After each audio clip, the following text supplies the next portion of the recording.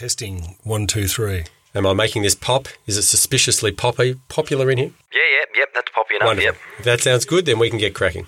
Are you recording? Should we go? Yeah, go, we're recording. It's urology. It's not rocket science. It's not even brain surgery.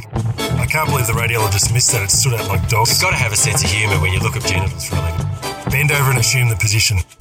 Bladder, the most beautiful organ in the body. Talking Urology with Dr. Joseph Ischia and Dr. Nathan Lawrenchuk, a podcast series supported by Ipsen.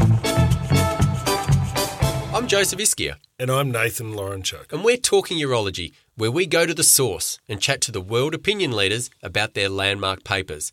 Today we're talking to Hein van Poppel about his landmark partial versus radical nephrectomy paper. But we've also got some other great podcasts coming up. So stay tuned for Montorsi talking penile rehab, Neil Fleshner Redeem, Stephen Bourgian, the small renal mass, and Maurizio Brauzi on short-term versus long-term maintenance BCG for non-muscle invasive bladder cancer. Today we'll be tackling the randomised EORTC intergroup phase 3 study comparing the oncologic outcome of elective nephron-sparing surgery and radical nephrectomy for low-stage renal cell carcinoma. The trial was published in European Urology in 2011, so let's bring Hein into the discussion. I'm Dr. Hein van Poppel. I'm a urological surgeon. I'm confined actually to do oncologic urology, so bladders, kidneys, prostate and testicular cancer. And I started doing my first partial nephrectomies around 1980. And I had my first paper published in the BGU at that time, and I think 85, 86. All right, so let's look at why this study was done. The literature suggests that partial nephrectomy provided equal cancer control with improved renal function, that it was safe, but admittedly had a slightly higher complication rate. And there was a lot of retrospective data about the improved survival associated with nephron-sparing surgery, and that was thought to be related to the decreased cardiovascular risk. But importantly, there were no prospective trials, and the grave concern regarding selection bias was always at the back of our minds. The idea of designing that trial was actually that I was doing partial nephrectomies, as I said, on a very early stage, even on tumors of 12 centimeters in my first publication. And I wanted to show that at least it was as good as a radical nephrectomy when it comes to oncological outcome. Thus, the aim was to assess both morbidity and cancer control of radical nephrectomy versus partial nephrectomy. The primary endpoint was solid, being overall survival. There were secondary endpoints, of course: disease-specific survival, progression, and surgical side effects. The study was originally designed as a non-inferiority European multi-centre study, initially intended for 310 patients, trying to rule out a difference of 10% in 5-year survival from 90% for radical nephrectomy to 80% for partial nephrectomy. The eligibility criteria were straightforward: a solitary renal lesion of less than or equal to 5 centimetres suspicious for renal cell carcinoma, a normal contralateral kidney, and a WHO performance status of 0 to 2. Accrual began in 1992, and 300 patients were entered in the first 5.5 years. The study accrual was going very well, but then it was realised that a 10% difference in survival was not realistic. So in 1998 it was redesigned, and with the new design it was thought that only a 3% decrease in 5-year survival, so from 90% for radical to 87% for partial, would be more suitable. This in fact had a hazard ratio for death of 1.3. But of course, if you're going to change these factors, you need more patients.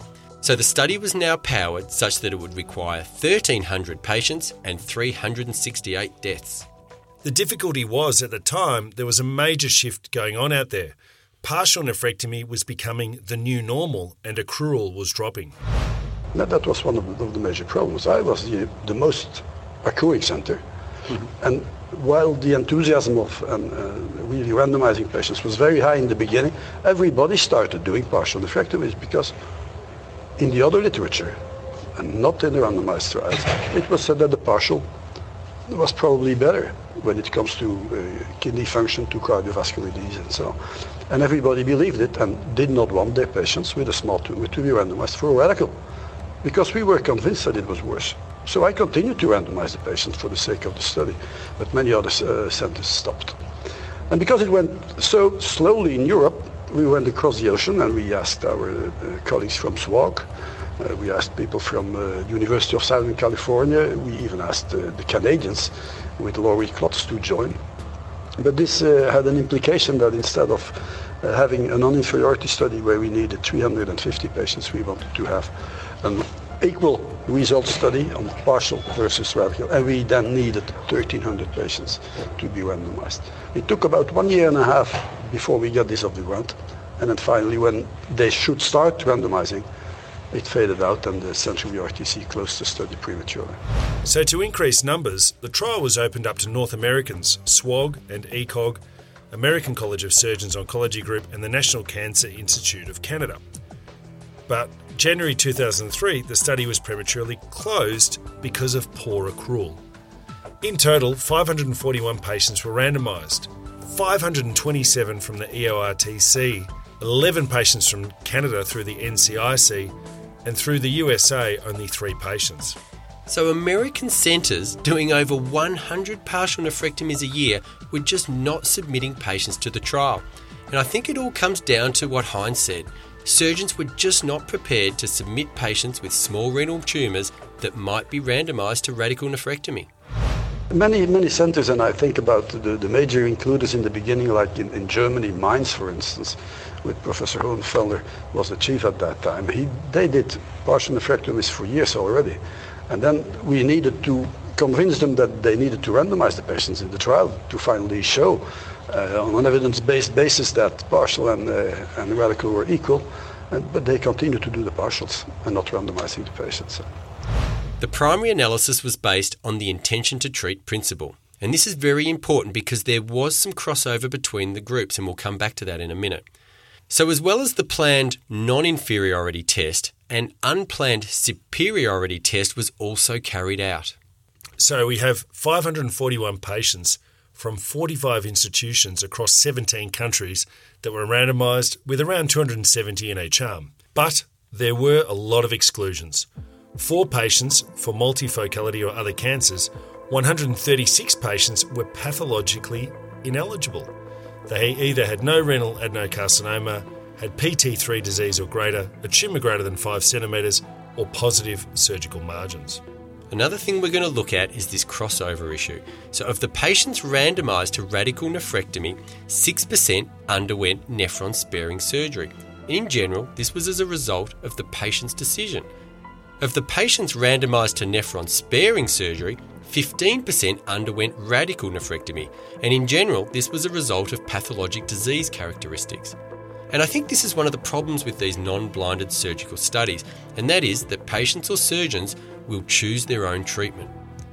So this unequal crossover has been one of the criticisms of the paper, and we asked Hein if he was disappointed or concerned about the crossover. This can be expected in a trial like this where you have patients in major centers, and I remember that one surgeon randomized the patient for a radical, and then another surgeon took the patient on, and he saw the small tumor and then said, I'm not going to do a radical for that tumor, and he did simply a partial, although we had an informed consent from the patient to have a radical. So there were local factors. Sometimes also the radical, the partial seemed to be too difficult for the guy who was doing the case, and he then intraoperatively decided to do radical nephrectomy. But I think there were no other major reasons why there was this high percentage of crossover. Another critique has been that there was a significantly higher rate of other chronic diseases in the nephron-sparing group compared to the radical nephrectomy group, being 13% over 8%. It was close to significance but didn't achieve it. We asked Hein if he thought that this affected overall survival in favour of radical nephrectomy. I do not believe that this really impacts on it. I don't think that this is important. The difference is not statistically significant, and I do not believe that this impacted in favour of radical nephrectomy, I would say. Now remember, this study was done at the end of the century, and they were all performed by open operation. The pleural damage rate was almost 10%, and you just don't see this very often laparoscopically. Now, as expected, there was a higher complication rate with the partial nephrectomy arm. There was double the perioperative bleeding of 30% compared with 15% in the radical. And also the urinary leak rate was 4% in the partial group and obviously 0 in the radical group. I asked Hein if he thought there would be any differences in the modern laparoscopic era. I don't think so. So let's get to the crux of the paper, the results. The median follow-up was 9.3 years. Serum creatinine appeared better in the nephron-sparing arm at 1.3 versus 1.5 milligrams per deciliter. However, across both groups, there were wide ranges, but none were statistically significant. Of 541 patients, there were 117 deaths. 67 in the nephron-sparing group, 50 in the radical nephrectomy group. Only 12, that is 2.2%, died of renal cancer. 8 in the nephron-sparing group and 4 in the radical nephrectomy group. Small numbers and certainly not significant. Cardiovascular disease, interestingly, was the leading cause of death at almost 40%. That is, it is a significant cause of death to consider, with 25 cardiovascular deaths in the nephron-sparing group and 20 in the radical nephrectomy group. We should take a minute to note that when you look back and remember that this was powered, assuming a 90% 5-year survival in the radical nephrectomy group, that they were just about spot on. In the intention to treat analysis, it showed that the 10-year overall survival rates were 76% for partial nephrectomy and 81% for radical nephrectomy. This gave an estimated hazard ratio for death of 1.5. The statistical test for non-inferiority of overall survival is not significant. The p-value is 0.77. However, the unplanned test for superiority is significant with a p-value of 0.03. But then the authors took a quick look at patients who only had confirmed RCC on their final pathology. That is, they excluded clinically and pathologically ineligible patients. Remember, no cancer, PT3+, over 5 cm multifocal positive surgical margins. When they did this, the test for superiority is no longer statistically significant. The p-value is 0.07. Close, but no cigar. Regarding the secondary endpoint of progression, there were only small numbers who progressed. It was 12 in the nephron-sparing group and 9 in the radical group. These were not statistically significant. So knowing all this, what does Hein think of the role of partial nephrectomy today? I think that the conclusion from all the open studies, the retrospective studies and also the prospective ones that have been showing the so-called advantage of the partial over the radical, has only to do with a biased selection of the patients that were brought to partial nephrectomy. There's a very nice study and meta-analysis done by Capitanio, where you look at the difference of the two curves of the partial and the radical nephrectomy patients.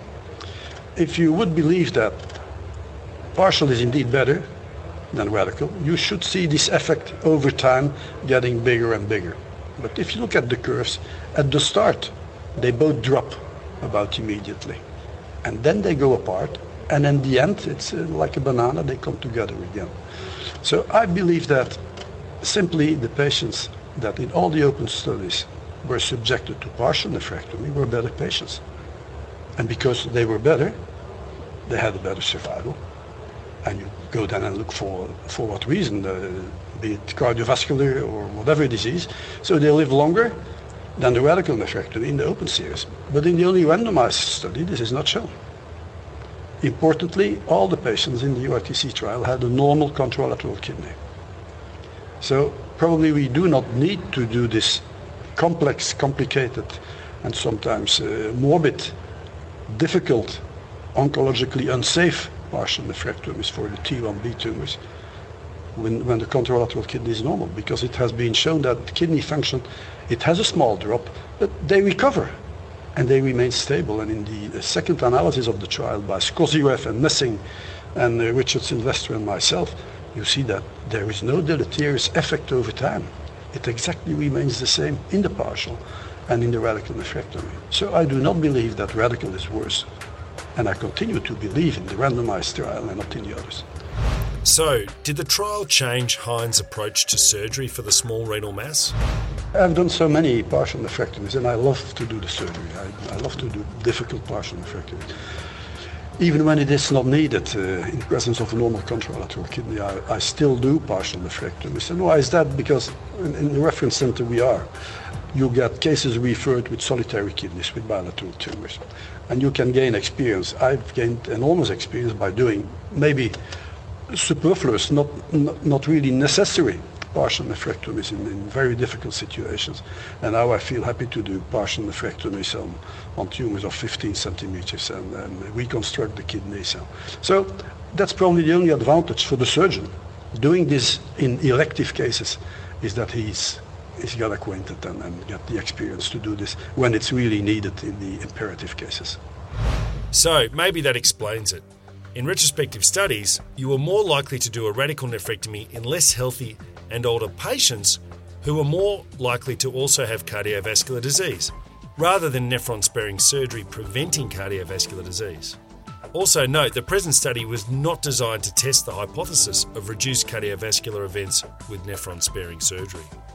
Okay, so let's take a look at the limitations. Firstly, and most obviously, this study was underpowered because it failed to accrue, and there are concerns that there is a selection bias associated with this.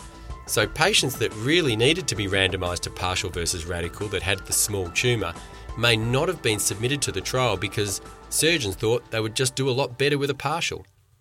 Another thing to consider is that there was significant crossover between the randomised arms.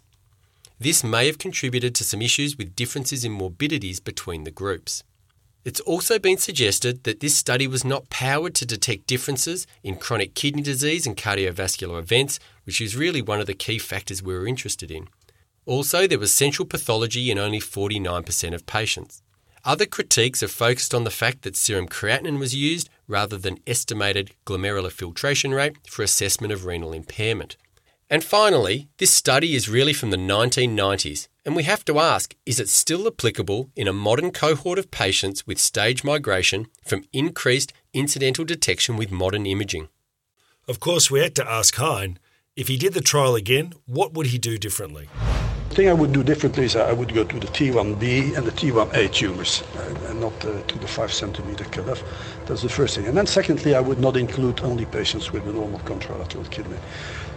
Nephron-sparing surgery is important in CKD2 and CKD3 patients. CKD4, it doesn't matter.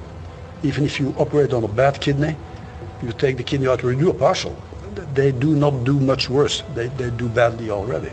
But it's the 2 and 3, that's the category where you need to do partial nephrectomies and not taking the kidney out. So we would probably stratify much stronger and say, okay, this is a group of patients with normal kidney function, this is patients that have CKD1, CKD2, and those then should be randomized for partial or for radical. So do you think we need another trial as you suggested to answer this question, or do we have enough information? I'm a bit fed up with trials, I can tell you. I've done 3 major trials in my life. The first trial was comparing high-risk renal cell cancer patients with no post-operative treatment or adjuvant treatment with interleukin, interferon, and 5-FU. It turned out to be a negative trial. The second trial was the BOLA trial. After radical prostatectomy in high-risk positive surgical margins T3A and B, to give immediate post-operative radiotherapy or not give it. There is a biochemical progression-free survival benefit, but there is no overall survival benefit. That's a negative trial. And now we know today that early salvage is probably as good as immediate adjuvant. So we didn't have to do the trial either. And to show that partial nephrectomy is as good as radical nephrectomy, everybody does it. The only evidence says that actually it's not needed, but everybody does it. So it didn't help. And another randomized trial is not going to change that. We are not going to do randomized trials for radiofrequency ablation. We do not do randomized trials for robot surgery. This is now not the way how surgery makes progress. Surgery makes progress because there's experts that do a different thing in a different way that everybody accepts is good to do. So what is Hein's take-home message? In the beginning, I could not believe it because I designed the trial to show that partial was at least as good and probably better than the radical, which I couldn't. And in the beginning, I didn't believe it, and I presented the trial the first time to the Jewish surgeons, the Academic Association of Jewish Surgeons. And in the end, I got the question, so what do you do now? I said, I continue to do partials. That's very strange because the evidence points towards another politic. And I will continue to say that all the advantages shown by the open studies is a selection of patients, a selection bias. If you have a normal contralateral kidney and you have an easy tumor on the left side, why would we as urologists take the kidney out? You do a proper partial nephrectomy, no complications, not too much pain, no open surgery, you can do it in a minimally invasive way, and the patient will do well. If you have a complicated tumor, that's different. If it's a complex tumor, invasion of the pelvic calyceal system, maybe invasion of segmental veins, sometimes a thrombus, you can do it. You can all do it because in imperative cases you do the same. But I think that there, the normal urologist who is not doing high volumes of partial nephrectomies, he should just do a simple laparoscopic radical nephrectomy, which is not morbid at all, and the patient will not suffer chronic kidney disease, unless at the beginning he was CKD 2 or 3. So with a normal contralateral kidney, my advice would be, do the safe thing, take the kidney out. So there you have it. When you're sitting in your next MDM looking at a small renal mass in a kidney, quote the guidelines, do a partial. But if it's too hard and they have normal renal function and a normal contralateral kidney, quote the literature, do a radical. It's simple. Thanks for listening, and thank you to Hein van Poppel for his insight and comments. Any feedback may be returned to talkingurology@gmail.com, and look out for our upcoming podcasts. Thanks for listening. This has been Talking Urology with Dr. Joseph Ischia and Dr. Nathan Lawrenchuk, a podcast series supported by Ipsen.